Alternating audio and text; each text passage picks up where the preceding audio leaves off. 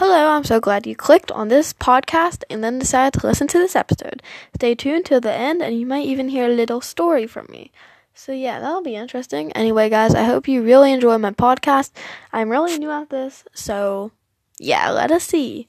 Anyway, this episode is Skinwalker. Let's begin. Skinwalker. Is the term Skinwalker familiar to you? Well, Skinwalker or Yi no Dushai in Navajo means he who walks on all fours. Skinwalkers can take the pelt or skin of any animal they want, if they have the skin of it, to turn into that animal. They can do this for people, but it's more complicated, so they choose the animal away most of the time. Skinwalkers can easily be identified, however. If you see a deer with elongated legs, sharp horns, it's bipedal and it's running. This could be a skinwalker. If you see a person on the side of the road, running on all fours, extremely weird, and you see their eyes and they're blood red, this could be a skinwalker. So, now you know maybe what the image of a skinwalker could be.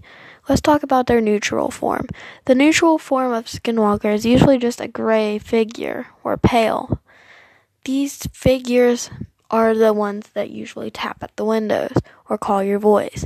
Yes, I said call your voice. Skinwalkers can call in your voice. They can call in anyone you know's voice to try to lure you to them. Skinwalkers will not break into your house, okay? They won't. Like, the only way a skinwalker could really get in is if the door's unlocked, okay, and they wanted to. But usually a skinwalker's intention is different than this. They really love just playing around with the people they are trying to, kind of attack. They just enjoy it, and the fear you give them is they become way more stronger. So rather than going in and just taking care of you then, they will scare you so they become stronger, and it's harder and harder to resist the urge to meet the skinwalker. Skinwalkers are very, very common nowadays in the cryptid world. They used to be, back when I first learned about them 2 or 3 years ago, I should say, they were very hidden. So the rise of popularity has been a little surprising, and especially the rise of these stories. There's one thing almost all these stories have in common: bipedal animals, weird gray figures, name-calling, window tapping, and glowing eyes. That's something almost all these stories have in common. And another thing is a overwhelming fear, terror. You just feel flight or flight. Any second, you're in there. Another thing that can ward you to really know the skinwalker is there, then that is a scent. The bad scent is a bad omen in Navajo.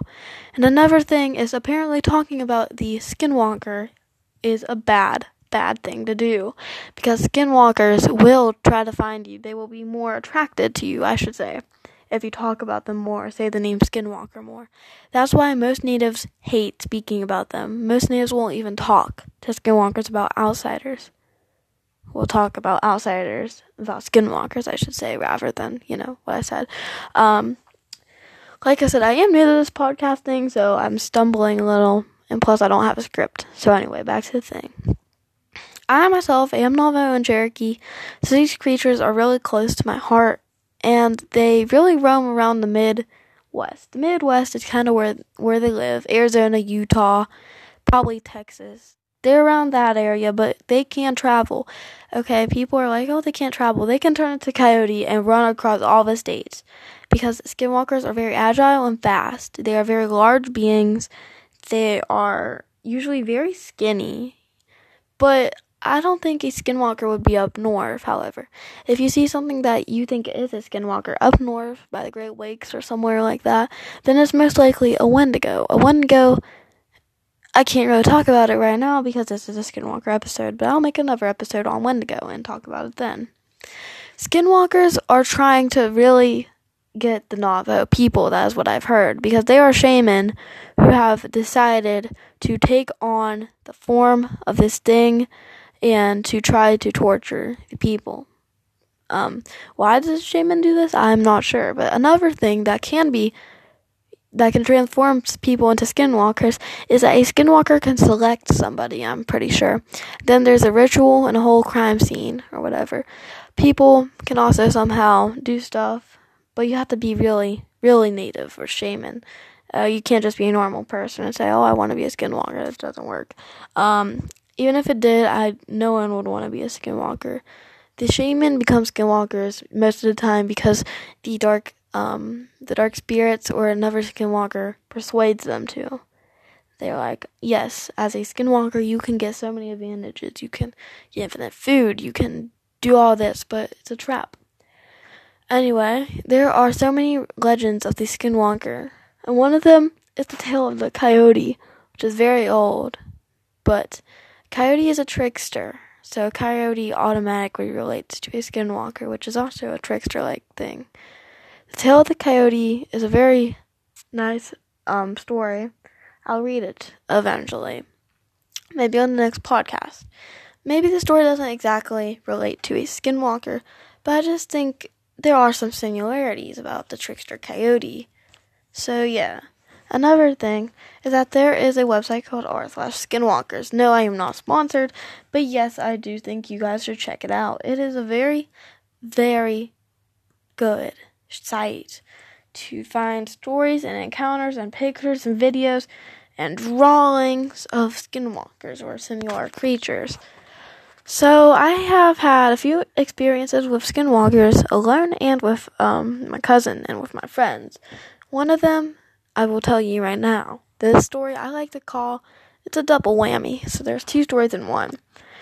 But here is the story of the thing that calls my name, as I like to call it. So here goes another thing. It was around evening, and it was in summer, a while back. Me and my cousin were walking up and down the street. I live by a forest separated by a river. So this was kind of strange, but we heard our voices being called from the forest line, the edge of the forest.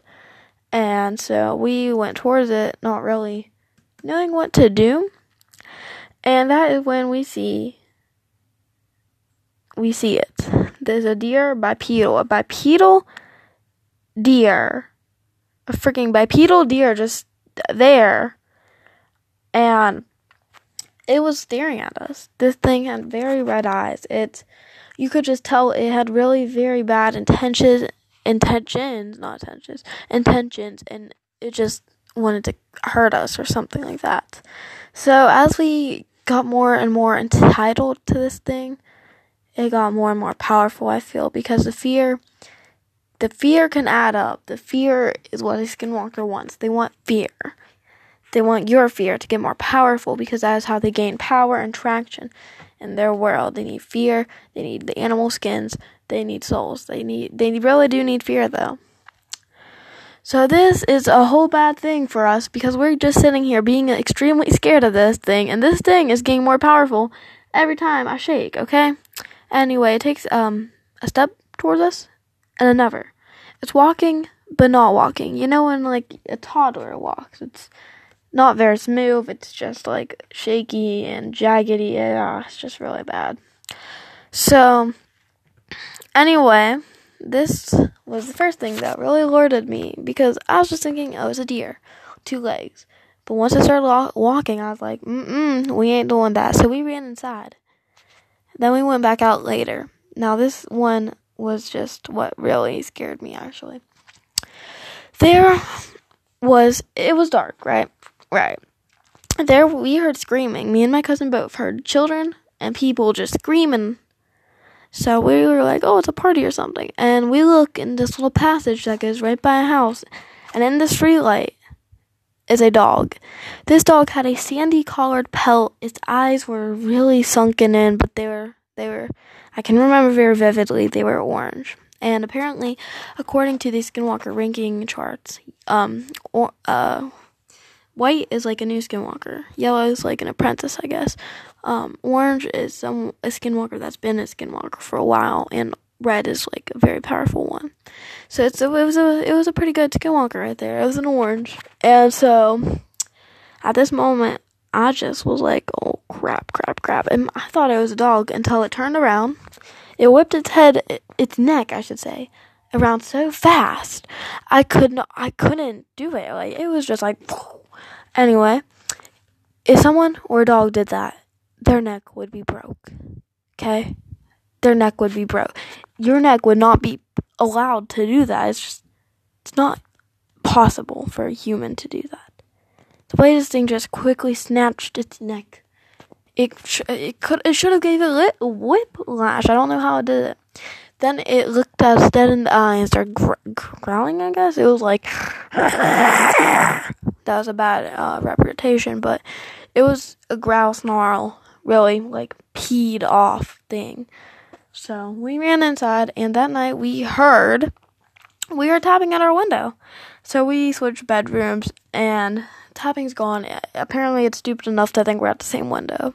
We're still in that bedroom. But me and my cousin left to the other bedroom, and we were both just cowering under the blankets, and eventually we fell asleep.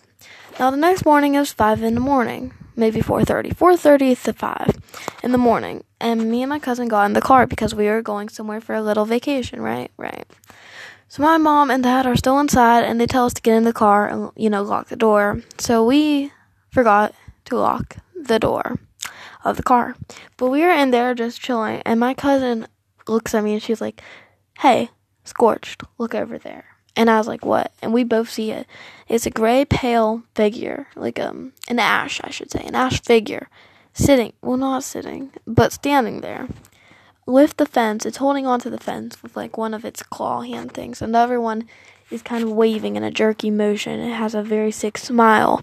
The points of teeth are just horrible, and I could see antlers on its head. This thing took another shape, stepped towards me, towards us, and then my mom came out. She yelled, but not because she saw it, because she was excited that we were going on vacation. She literally saved our lives because we were going on vacation. Anyway, nothing else happened when we got back, but occasionally I can hear things calling my name. Anyway, that is today's episode. I hope you guys got informed on the Skinwalker, and I'll see you guys in the forest. Woo.